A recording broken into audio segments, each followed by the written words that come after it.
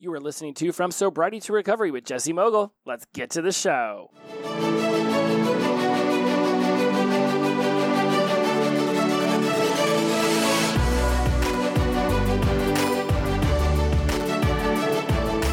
Welcome back to From Sobriety to Recovery. I am your host, Jesse Mogul. I am in addiction recovery. Guess what? I'm excited to be here again. I really do love getting on the microphone and talking directly with all of you. And we have covered some pretty intense topics over the last handful of weeks. 223, a waste of time or a wasted life, right? Or do you experience things as a waste of time, but yet you wasted so much of your life being wasted? So it's all subjective to your perspective on whether things are a waste of time or not, based on the choices you decide to make about what you're experiencing. Going back to 222, when we discussed early sobriety, how you need to be looking to change everything, being in control of yourself, and how healing takes time. Why tough days follow good days is episode 221, and I'm a huge fan of that one. Somebody within the tribe literally had a tough day right after some very, very good days. And why is this happening? Well, go back and listen to 221. I loved my New Orleans lessons, the triune brain, impulse control, neurotransistors. Are we talking about radios now? Neurotransmitters. I've already gotten some great feedback on how I reset my attitude toward myself over in 219.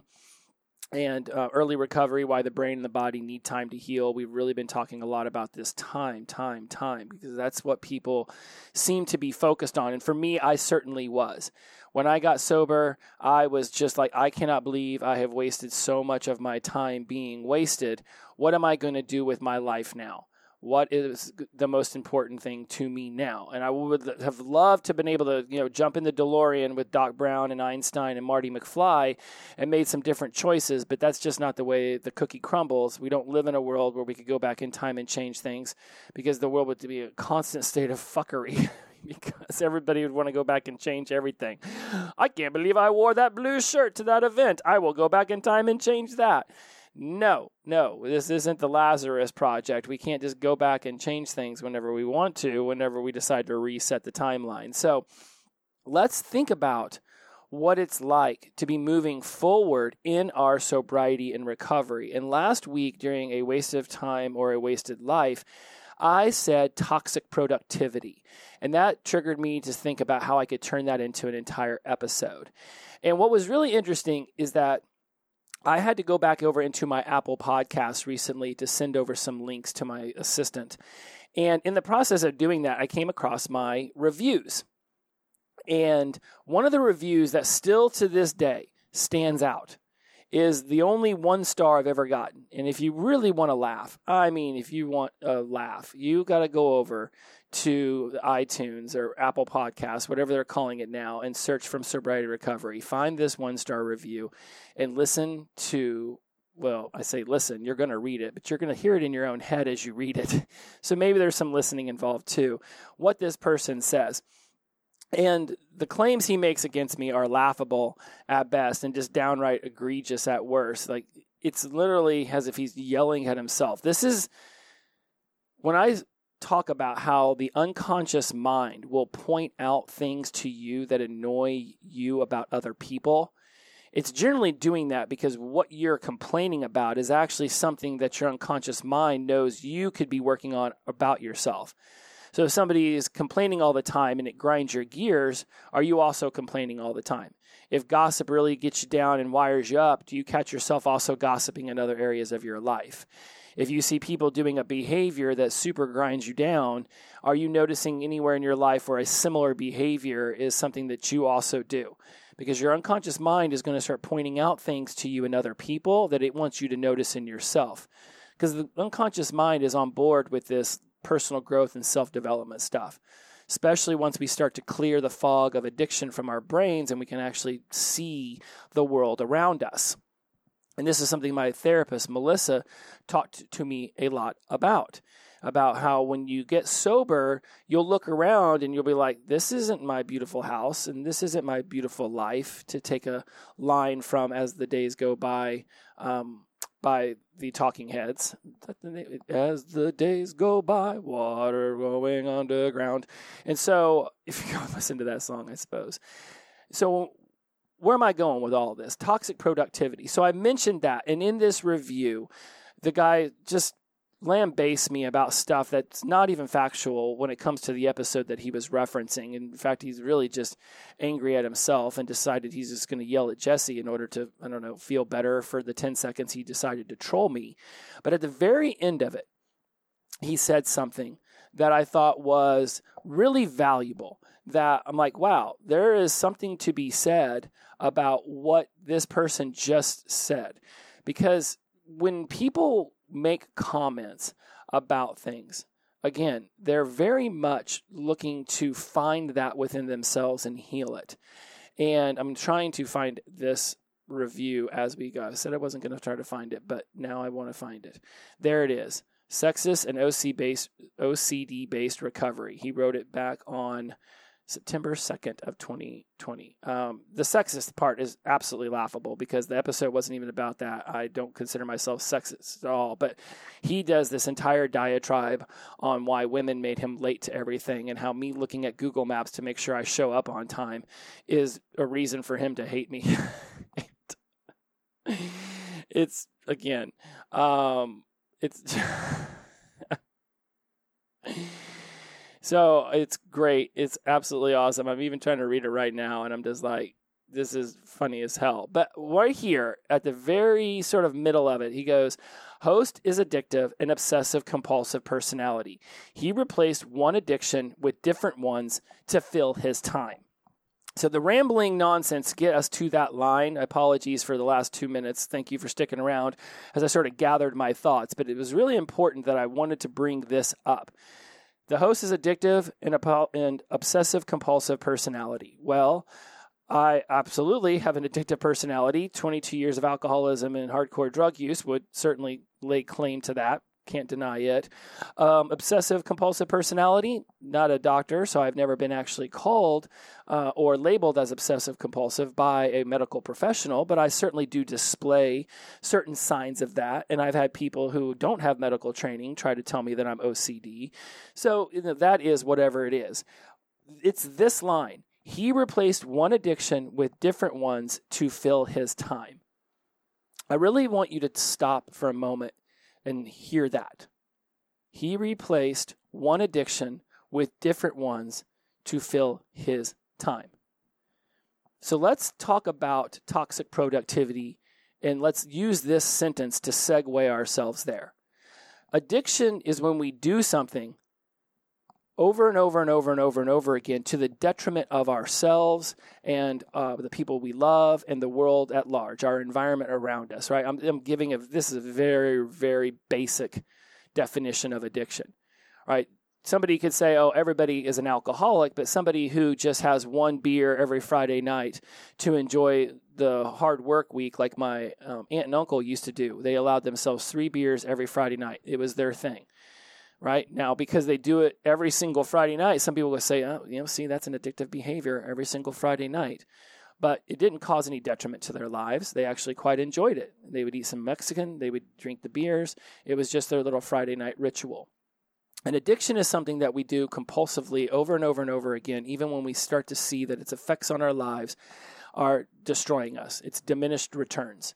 When we first started doing alcohol and drugs, it was a really great way to escape all of the things that we were wanting to escape from, and then the medicine became the poison.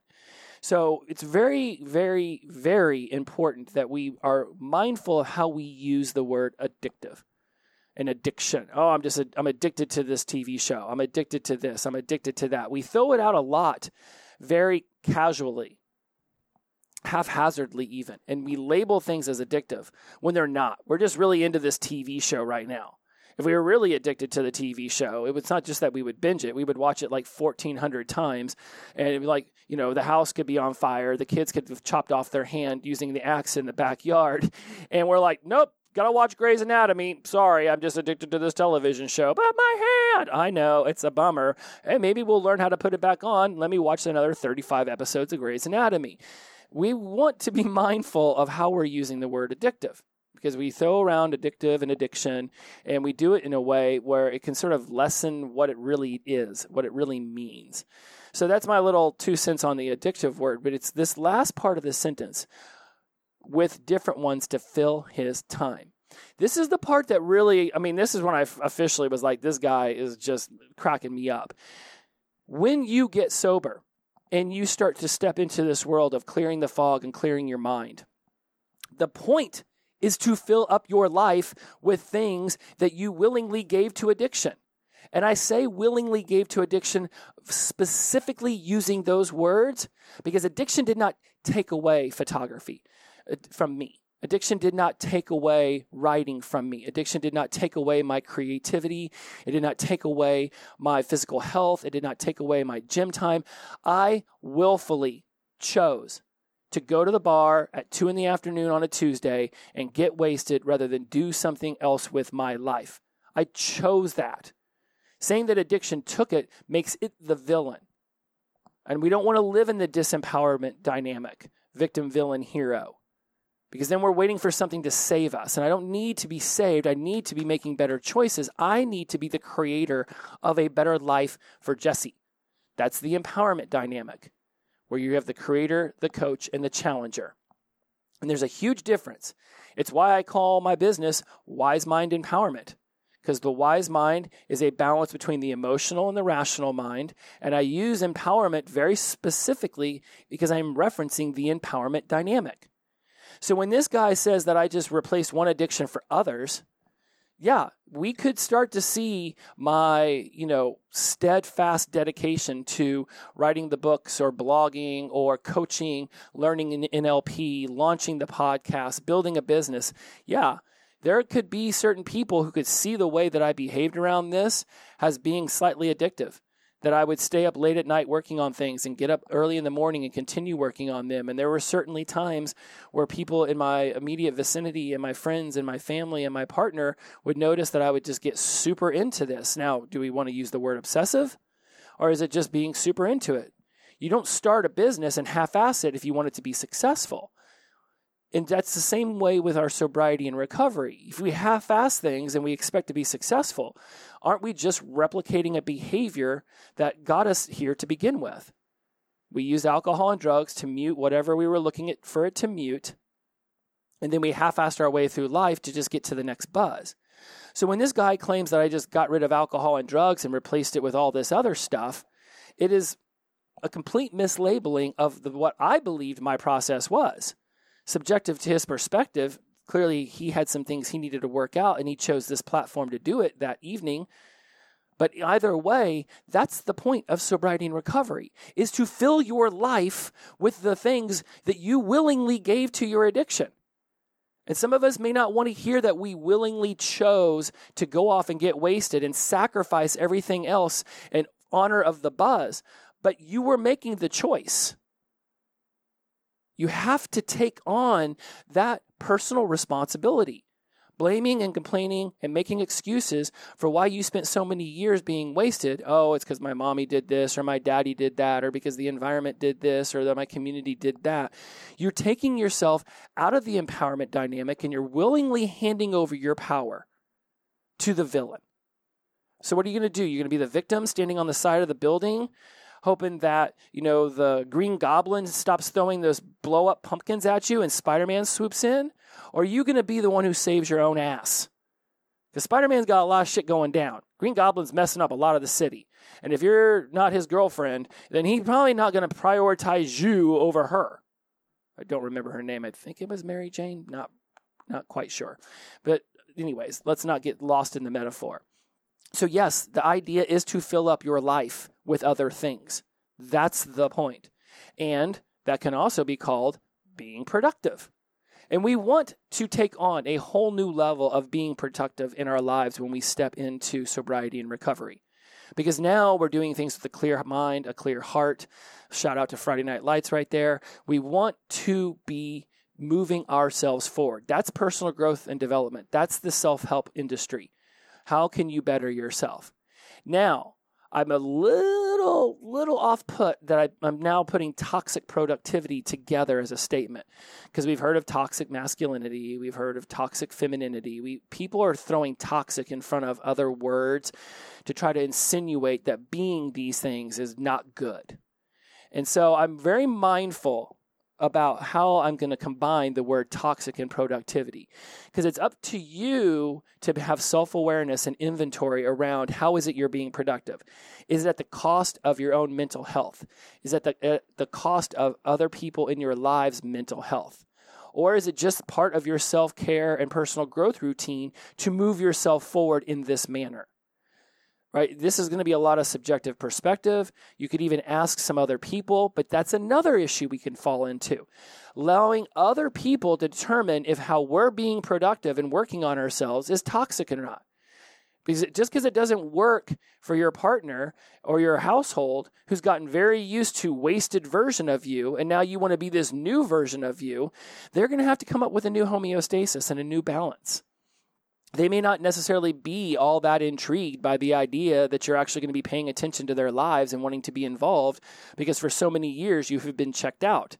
The kids have been getting away with whatever they've been getting away with. Their partner's been, living their own life, realizing that you weren't going to participate in the way that they had hoped. And now all of a sudden you're ready to be involved, and they don't have habits built up around that. So being mindful of how somebody else judges your productivity is extremely important, because you are on this journey for you first and foremost. Everybody else gets the benefits of it, but it has to be a self-driven journey. So whether your productivity is toxic or not is really got to be based on, do you think that you are living a balanced homeostasis kind of life? If I hide in my office 20 hours a day, 14 days in a row, then yeah, that's not balanced. Leave the house, go on a walk with the girlfriend, go to the gym, lift some weights, call up some friends, have a life. I love my business, and it definitely grinds me down. And this guy's over here talking about how I got sober and I had movie deals and book deals waiting for me. I have none of that shit. First of all, if you want to make a movie about my life, give me a holler. No one has approached me about that to this point. I made the books happen. I made the blogs happen. I created a podcast. Nobody made me do any of this, and I definitely am not, surfing down the road on $100 bills. I'm not living a life of milk and honey. In fact, oftentimes it's a land of hand to mouth, just like the rest of the world. I just decided to build a business up around this stuff because I love being of service to my community. Not just for the addiction recovery. I life coach business people. I help people start businesses. I help people learn how to speak on stage. I teach neuro-linguistic programming to people who want to utilize the power of that to better their lives and other people's lives. It's none of this stuff was handed to me any more than anything that you want in your sobriety and recovery is going to be handed to you. So we got this idea of toxic positivity. Toxic positivity. Okay, there's also that one, right? If something bad happens, we want to allow us to feel the badness of that happening. It's not life or sobriety that sucks. It's just life sometimes. Trying to always find the positive in everything that comes down that's undesirable, that can be a little toxic. Right? When my stepmom's mother passes away, yes, we can find some positive in that we got to say goodbye, that she had to live a long, healthy life, but it's still sad. When their dog has to be put to sleep because it has cancer, yes, it had a long and happy life, but we can still mourn that process. When the next door neighbor's house gets hit by lightning and it affects everybody in the cul-de-sac, and we all lean out and help this family who's going through this major life change as their house is being remodeled, right? We can see the sadness in that. We don't always have to be pushing the positivity. We want to embrace some of the negativity, heal, work our selves through the emotions, and then as we start to come out of that, we can start saying, okay, well, what is the positive lesson to be learned in this? But embrace the negative of it. Feel that emotion, because muting our emotions is what we were experts at while we were intoxicated. That's not who we are anymore. So there's my little sidebar on toxic positivity. Feel into the negativity, allow those emotions to be a part of it, have conversations about it. There's plenty of time later to find the lesson in it and to grow from it. But in the moment, sometimes it's just okay to be sad, to be not happy with what's going on in life. So then let's move ourselves back to toxic productivity. We want to be productive. We want to take on things in our lives because addiction was so willingly happy to accept the things that we so willingly handed over to it. So let's go back to when I first got sober, January 13th of 2017. Now, shortly after that, about a month and a half or so later, I moved out one roommate and I moved in another roommate. And we had met through this men's group that we both really enjoyed. And we had started to get inklings of neuro-linguistic programming and wanting to be involved in learning that and incorporating that into our lives and launching a coaching business around neuro-linguistic programming. Me and Patrick talked about this ad nauseum. I mean, we would sit at the couch and we would just sit there and talk and talk and talk. So he shows up at about the 2.5 to 3 month mark of my sobriety and recovery. And I remember it very clearly because it was sort of in that April to May region because my car had broken down and I had to spend a lot of time finding a new car.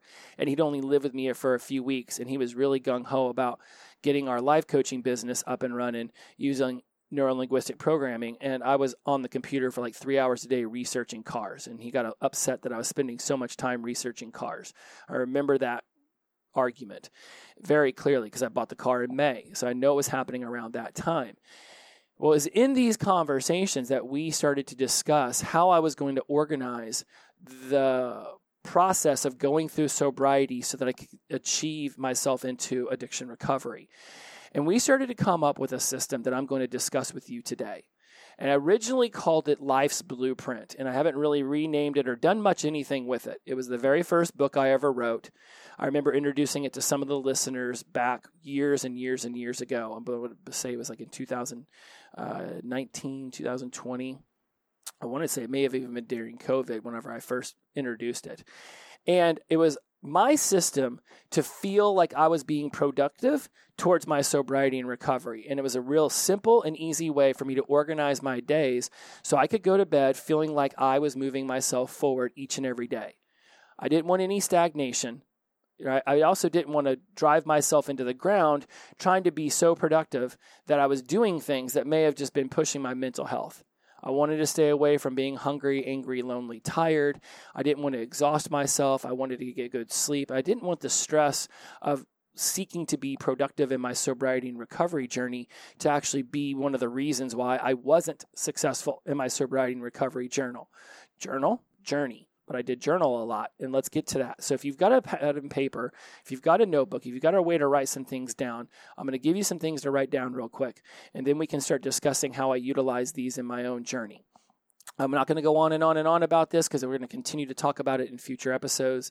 Specifically, National Addiction Awareness Month is coming up in September. I'm absolutely going to be discussing some of this there then, but I want you to be able to get it down and start seeing where you can incorporate this into your life today. So we all have 3 spheres in our life. And if you've got a piece of paper, I want you to make 3 columns, and I want you to write career, self, and relationships at the very top. Career, self, and relationships. And I came up with these 3 spheres because there's this one thing I read once somewhere a long time ago that said there's 3 things every human has to figure out in order to achieve some modicum, some level of happiness in their life. Where they're going to live, who they're going to love, and what they're going to do. And so I took this idea of where am I going to live, who am I going to love, and what I'm going to do, and I said, okay, well, if these are the 3 main things that all humans need to figure out in order to find some level of happiness in their life, what are these really? And so I came up with this idea that they are these spheres, sort of like we're juggling them around, if you will. You know, where are you going to live? That's yourself. What kind of environment are you going to put yourself in? What kind of people are you going to be around? What kind of activities are you going to be able to take part in based off where you're living? On the Dilts pyramid, environment shows up. Pretty sure it's Dilts or it's Maslow's hierarchy of needs. Pretty sure it's Dilts pyramid.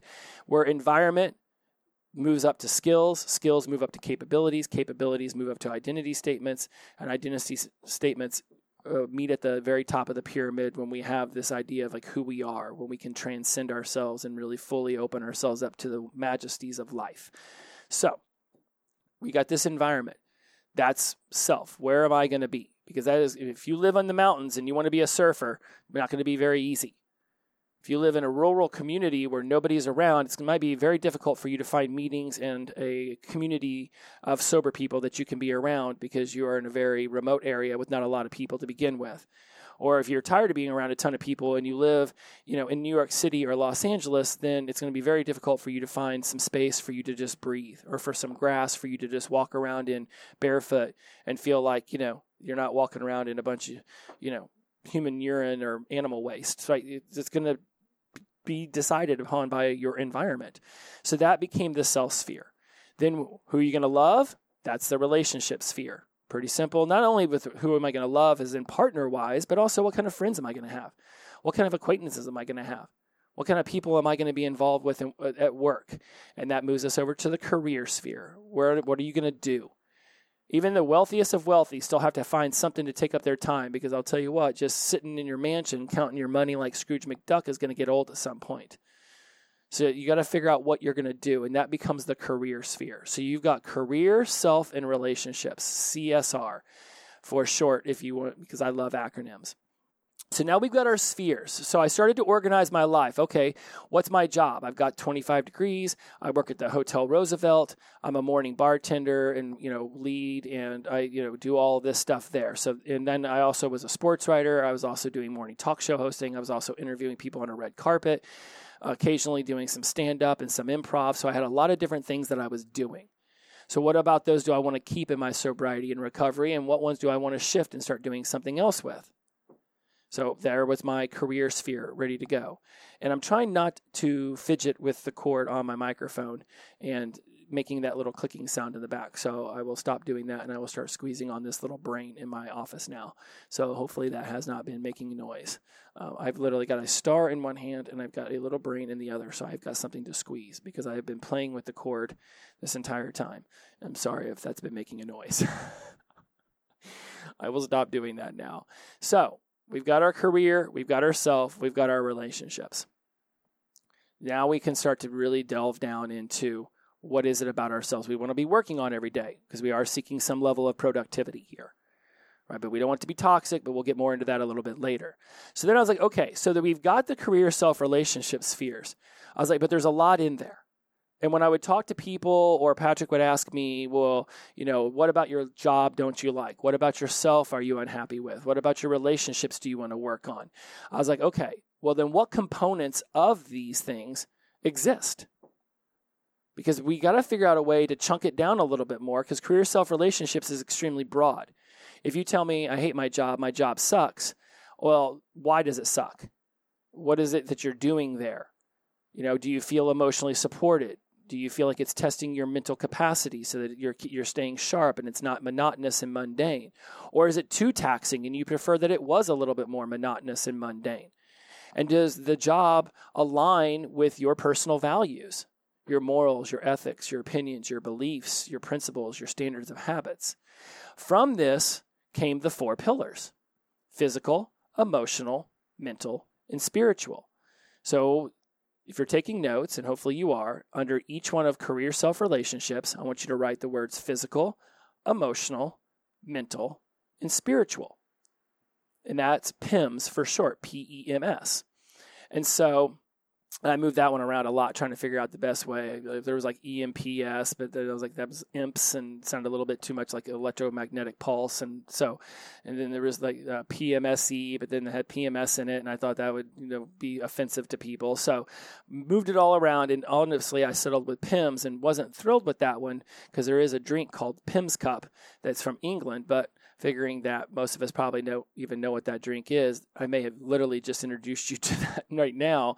I went with PIMS. So we've got CSR, career, self, relationships, and PIMS, physical, emotional, mental, spiritual. And every single one of your spheres has all 4 of these pillars, which is why they're called pillars, because they're all being held up by these pillars. So when somebody says, my job sucks, I say, okay, well, is it physically demanding or not physically demanding enough? Or do you feel emotionally supported there? Are you always arguing and having conflicts at work? Do you feel like it's testing your mental abilities and keeping you fresh and sharp? Or maybe it's over testing your mental abilities and you'd prefer if it wasn't as, exhaustive with the brain. Does the workplace stand up for your morals, ethics, values, opinions, beliefs? If you have a very strong moral ethic claim to environmentalism and you work for an oil company that you know is spilling oil into the ocean, you might not feel very aligned with that business, even if they do pay you extremely well. So those kind of things matter. And the whole idea of physical, emotional, mental, and spiritual came from this idea of the mind, body, and spirit. And we've all heard of that. The mind, the body, the spirit. The mind is the mental, the body is the physical. And with spirit, I felt like it was too much. Because spirit, people will talk about your emotions, they'll talk about your energy, but then there's also the spirituality. And again, not everything that's spiritual is religious, but all things religious are spiritual. So spirituality does not hold itself to this idea of anything being religious. I say this quite frequently. And I always want to make sure that I say it again, just in case somebody's not heard me say that before. So now we've taken spirit and we've split it in half so that it's emotional and that it's now the spiritual aspect, the morals, the ethics, the values, the opinions, the beliefs, the principles, the standards of your habits, just to name a few. So you've got PIMS.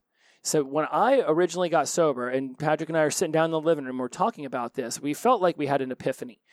Like, okay, if as coaches, we can direct our questions to help people gain clarity within these 12 rooms, then they are going to know what they can be working on, what they can be remodeling, what they can be fixing within their lives in order to feel better about themselves and see massive changes in their lives. And I went with rooms because that's how I pictured it in my head. I pictured it as this gigantic mansion with these 12 rooms, and it's sort of like I'm the center of it. And however you want to build your own mansion, or maybe you have a different way of picturing these 12 rooms, you could call them quadrants, you could call them sectors, floors, whatever you want to do. I stayed away from the floor idea because I didn't want one to feel more important than the other. So I didn't want to build a skyscraper with this. But I very much went with this idea of a mansion because there was a period of time in Los Angeles where I ran a business bartending for rich people in their mansions. So I got a chance to see a lot of exorbitant wealth and walk into homes that I will never be able to afford. You walk into a $20 million home, that is wealth beyond wealth. And so there's this one very particular one I have in my head that was located right off the Pacific Ocean. You could see the ocean. This thing, it was the most magnificent home. I just loved the layout, the floor plan, the whole deal. This back area with this infinity pool and hot tub that it looked like the pool was just spilling water into the ocean. It was one of the most magnificent places I've ever witnessed. I loved working at this home. And that became my internal representation of this McMansion house that I was building of my own life. And with career, self, and relationships in these 4 pillars, that comes up to 12. Career, physical, emotional, mental, and spiritual. So that's 4, 4, and 4. That makes up 12 rooms. And that's what I began to build in my head based off of this floor plan of this home that I had bartended at. And that became how I started to picture my sobriety and recovery journey. And one of the reasons I loved the room analogy or metaphor or visualization of all of this was because a lot of the times we will get down on ourselves. And let me just use the I statement here. I would get down on myself because when I first got sober, I was 233 pounds. My physical body to me was grotesque. I could barely even stand looking at myself in the mirror. But when it came to the rest of myself, my emotions, my mental acuity, my spirituality, I felt like those were on the mend. And as I was beginning to process my emotions, get some of the things out in meetings, journaling about things, reading more books, and listening to podcasts and taking on information about the psychology of addiction, I felt like I was working on these rooms, even though when I looked at myself in the mirror, I saw this overweight slob looking back, with yellow skin and sunken eyes. And it was just, oh my goodness, I still can picture myself back then. So it wasn't that my whole self was in shambles, just certainly looking at myself in the mirror and looking at my body, my physical self was not something I was happy with. It's why I got my membership at the Equinox gym, and I started going there day in and day out, day in and day out. I would hide in that gym to just not be in my room where I used to do the drugs and drink all the booze. And so that room in the house wasn't great, but the rest of the rooms weren't horrible. My relationships, I was able to start working on those rooms physically, emotionally, mentally, spiritually. The same with my career. Most of the people at work did not know that I had been drinking myself to death. So I was able to go in there and very quickly right any wrongs that I had done and get that shit back on. So those rooms were great. Physical body, that physical self, yeah, that may have been a room that I closed the door. And when I gave people a tour of my life, I wasn't very thrilled with that room, but I knew I was working on it. So I didn't have to feel like my whole self was in shambles. Just that one particular area I was really putting a lot of attention toward.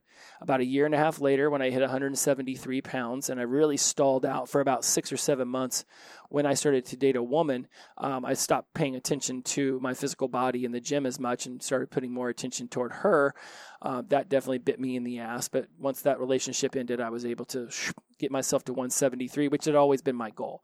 I wanted to lose the 60 pounds. That was a big thing for me, to be able to do that 60-pound loss. And so that's what I achieved.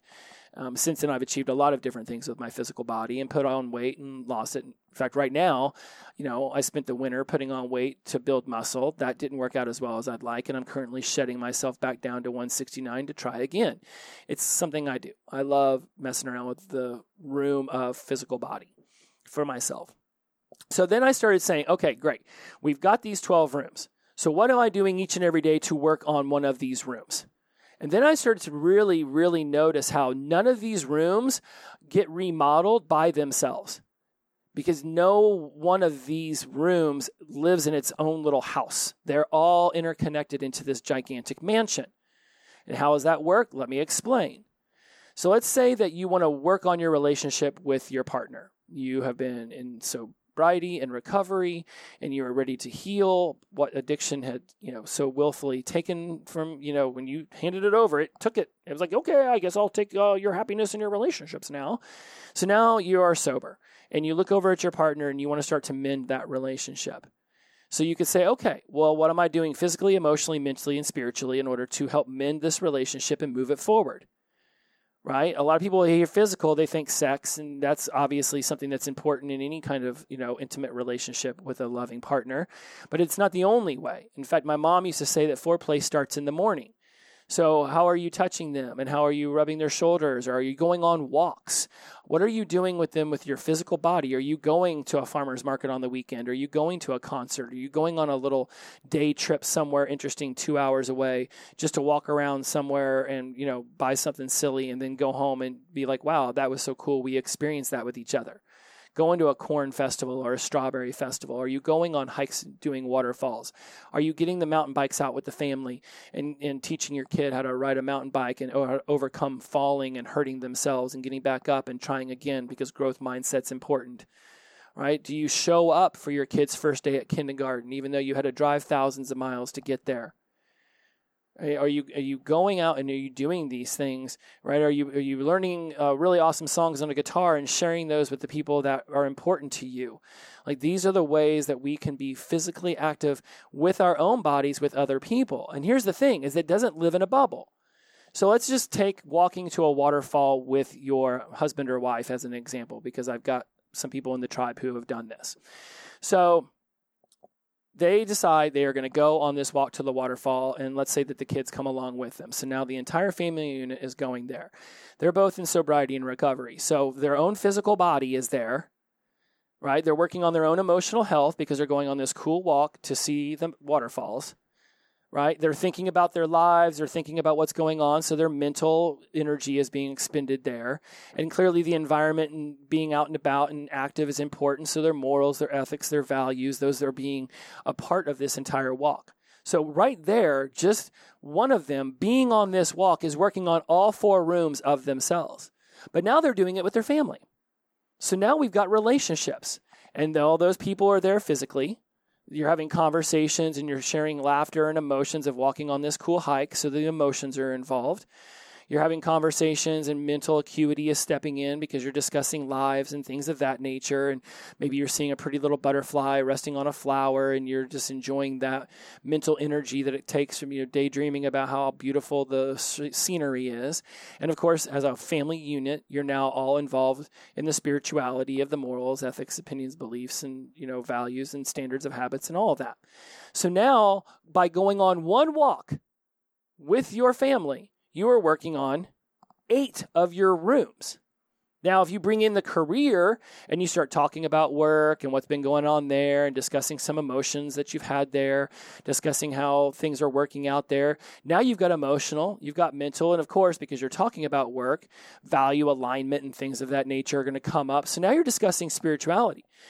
So now you're actually working on 11 of your rooms on one hike. One hike. Obviously, career physical wouldn't necessarily play into account. I mean, you could be talking about that.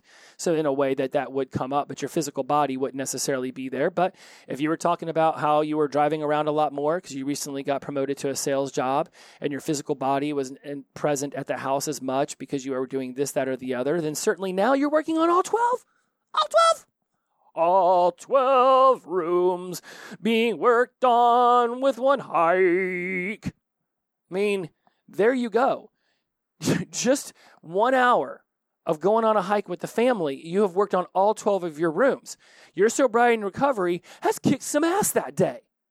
You can go home, you can journal about it, you can be like, man, that was super dope. We literally crushed our PIMS and our spheres. Boom, shakalaka. We have remodeled all 12 of our rooms in one hike. And I use this to feel the way I'm feeling right now as I'm explaining this to you. And I knew this needed to get brought up because I brought this up to Aaron. He's one of the people in our tribe, and he said I could talk about his name as well. And he drives a truck. And this man lives in like West Virginia, and he will drive to Nebraska, and then he'll drive to Minneapolis, and then he'll drive to Brooklyn, all to make it home to see his kid go to school for the first day of kindergarten.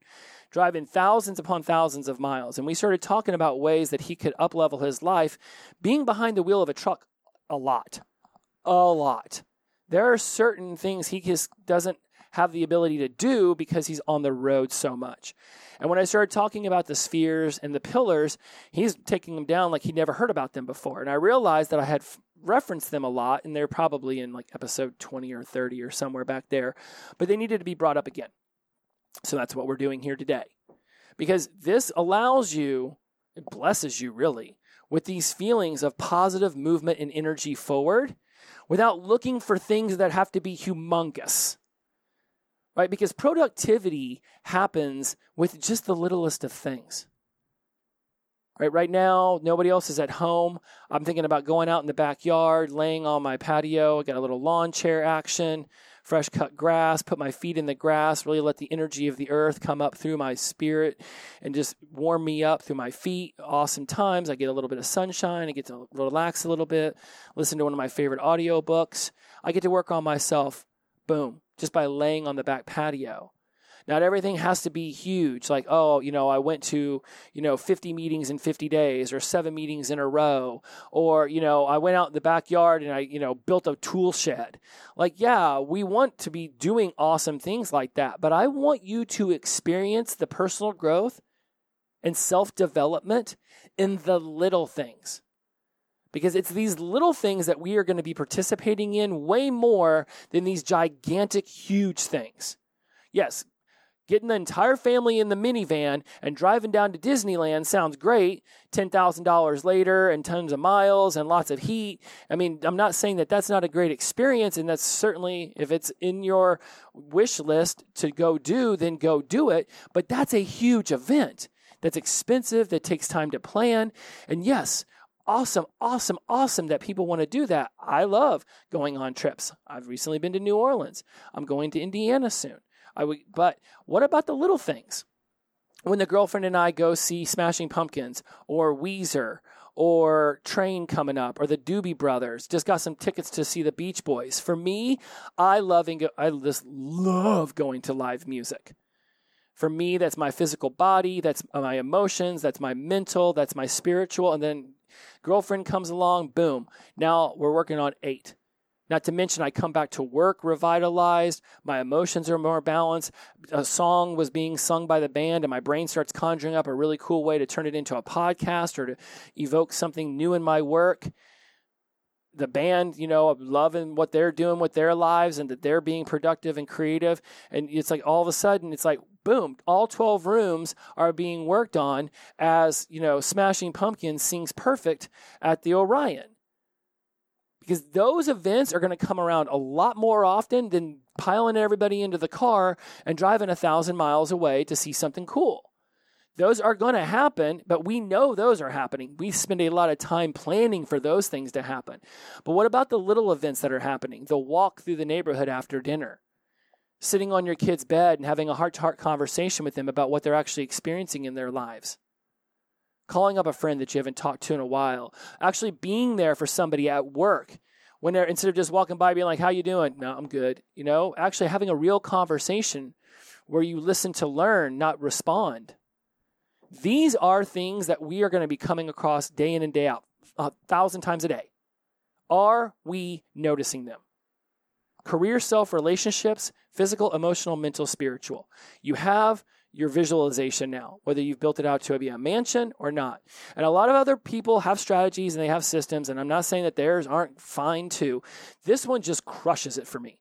I love this one. I run every activity that I do. At this point, it's like in a nanosecond. I'm like, I just worked on 10 rooms. Booyah. I don't have to feel down on myself. I don't have to feel overstressed about working on my sobriety and recovery.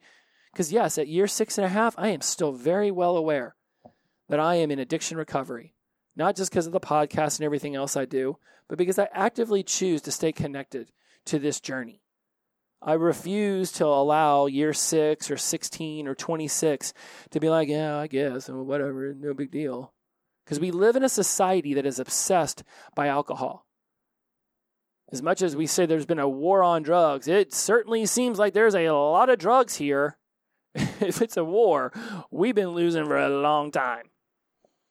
So we live in a society that sort of propels it towards us.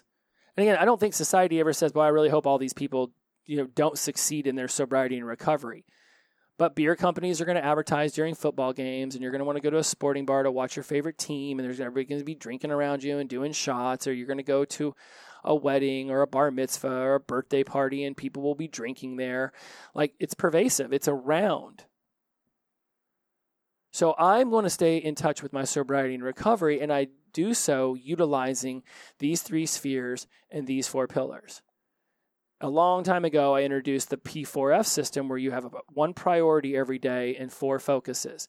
And for me, in my early stages, I had the priority being sobriety. Every single day, what was I doing to propel my sobriety and really build a strong foundation in my sobriety? And then my focuses would be physical, emotional, mental, spiritual. What was I doing within one of those pillars each and every day to move myself forward? And again, it doesn't have to be huge.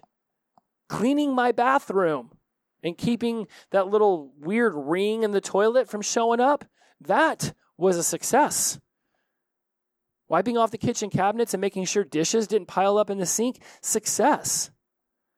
Going outside and making sure that the lawn was mowed or, that there wasn't ants infiltrating my house, success. Taking out the garbage when it was full, instead of sticking my leg down in the can and trying to shove it down just a little bit more to buy an extra 6 inches of space so I wouldn't have to do it right then, success. Doing some push-ups when I got frustrated rather than going outside and having a cigarette, success. And I was being able to run it through this system in order to see it. Because once you see it, then you hear yourself say it, then you feel it, and you get the reward of having done it. That's why I believe that this system is so powerful. And yes, there's going to be other people wanting to talk about your nutrition and your physical activity and your finances and all these other things. And there's going to be all these other components of life. Every single one of them fits within this system. I believe that this is life's blueprint. It's why I called it that when I invented it, and I've stuck with it still. It might be called the recovery blueprint now, but literally I believe it's life's blueprint. If you run your life through how you're building yourself up around your career, self, and relationships when it comes to physical, emotional, mental, and spiritual, you will cover every single base. There is nothing that cannot fit in here. So this becomes the master system that all the other systems that you might already have can fall underneath. But if you're looking for simplicity and you're new to sobriety and recovery, have your 3 columns, have your 4 pillars in each one of them, and then each and every day, just on a little piece of paper, just write down what you've done or what you plan on doing. Maybe you get done with your Walmart job, you go home, you get on the golf cart with your boyfriend, and you ride around, and you see all the animals, and you go up and you pet them, and you're friendly with them. You've worked on all 4 of your rooms for yourself, all 4 rooms of the relationship, not to mention your physical body is out there playing with the animals, and in a way, that's sort of what you're doing. So now you've worked on all 4 rooms of your career, and you've worked on all 12 rooms by getting in a golf cart and driving around the farm, participating with the animals and the boyfriend. I mean, that's a freaking huge win. You get to go and be like, wow, and talk about it with the other people. Be like, wow, do you realize how awesome it was what we just experienced with one another? Like, I want more of these days. This is what I believe we were missing out on when I was always wasted. And now we get to share these experiences and truly, deeply feel and be connected. I love this system. I will talk about this system ad nauseum. I have built whole speeches around this system. I hope that this is something that you can easily incorporate into your lives. It literally just takes a piece of paper, 3 columns, career, self, relationships, physical, emotional, mental, spiritual. Those are your pillars for each. I promise you, if you start writing these things down, you're going to have really cool things to journal about. You're going to start to see how it's these little tiny steps that build days into weeks, weeks into months, months into years. Yes, it's going to take time. I don't know if I'd want to fast forward. I mean, that would suck to have one of those remotes like Adam Sandler did in that movie Click, where he just accidentally like fast forward through like 4 years of his life, or maybe it was even more. I want to experience each and every little step, because it's when you cheat yourself out of feeling that those steps that I think that you don't get to experience the wonderment of what sobriety and recovery really is. It's like a bodybuilder who puts steroids into their body. The muscles grow super fast, but the ligaments don't get stronger at the same time. The joints aren't prepared for how fast the muscles grow. So a lot of injuries, a lot of things can happen negatively when the person tries to hyper accelerate their muscle growth, but doesn't allow the entire system to grow at the same time. Because steroids work on the muscles, they don't do anything else for the rest of the body. In fact, they actually cause a lot of harm to it. So this idea that, man, I wish I could just hyper accelerate throughout all of this, then what? You snap your fingers and you got a year in. Great, you got a year in numbers, but you wouldn't have that year of experiences. I don't want to Johnny Appleseed this and fall asleep underneath a tree and just wake up with another year of sobriety under my belt. I want to experience the ebbs and flows of daily life every single day. That's the magic. That's what I was muting. That's what I wasn't paying attention to when I was wasted. I want to be paying attention now. Heart and mind, body, spirit, all of it. Let's get the fuck involved. It is time. Who we were is not who we are today. And now you have a way of looking at your sobriety and recovery through this blueprint. Do with it as you will.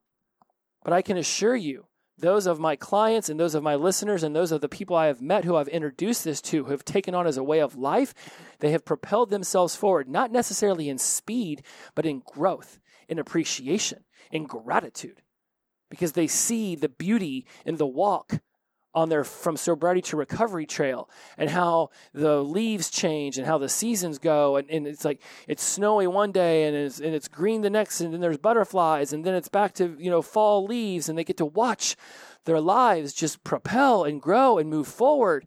And it's majestic and it's beautiful. And hallelujah that we chose sobriety over death. Hallelujah. Because I woke up in a shit tub, and if I didn't think I was having a heart attack and didn't look at myself in the mirror and say, holy shit, this is how my loved ones are going to know the story of Jesse Mogul ended? Oh, hells no. I could not die in that bathroom that day, knowing that that was the end of my story. I thought getting sober I was like, okay, that's what it was. My soul needed to be addicted, and now it needs to be sober, and congratulations, I achieved it. The end. but it wasn't. It was just the beginning.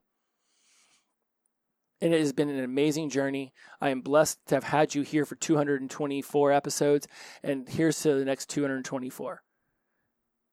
Utilize this system how you will, but I can assure you that if you embrace it, if you take it in as a way of life, you will see in the intricacies of life the majestic nature of your beingness. It will change everything. And if you really want to dive into how to shift your mindset to overcome some level of stagnation or fear or depression or sadness, or start to heal the pains and the sufferings that you have been going through for all these years, I would absolutely highly recommend that you learn neuro-linguistic programming with me. I have been teaching this for years. I have seen what it has done with members of the tribe who've taken it on. In fact, I launched the tribe by teaching some of my most fervent, impassioned, empowered listeners neuro-linguistic programming. That's how I launched this entire tribe, was by teaching some of them. We called them the founders back then. Still do. But now we've moved everything over to the tribe. By teaching them NLP, I empowered them to just see their world from a whole new lens. And what they've done with this information and how they've incorporated it into their lives has been nothing short of amazing. It's just equally empowering for me to be able to experience it with them. I'm running an ad in front of the podcast about it. By all means, go to jessemogul.com/askme or go to callcoachjesse.com and set up a time. We can have a quick call about what this class would look like in your lives. Yeah, am I finishing up the episode with a bit of a sales pitch? Yes, because look, I know the power of this stuff. And this thing I just taught you, the blueprint, this is not part of NLP. This is just something that I invented before I even really knew what NLP was. But once NLP came, I saw how this whole system was actually underneath the surface all along. If you're feeling like there's something missing, NLP can show you what that is. What you do with that information, that's the creator in you. That's empowerment. All right, my friends, as always, inclusivity over exclusivity, the power of positive energy, release and flow. Every day is the best day of our lives because we wake up sober. Shout out to Sunshine, glow on. I will see you next time. Bye-bye.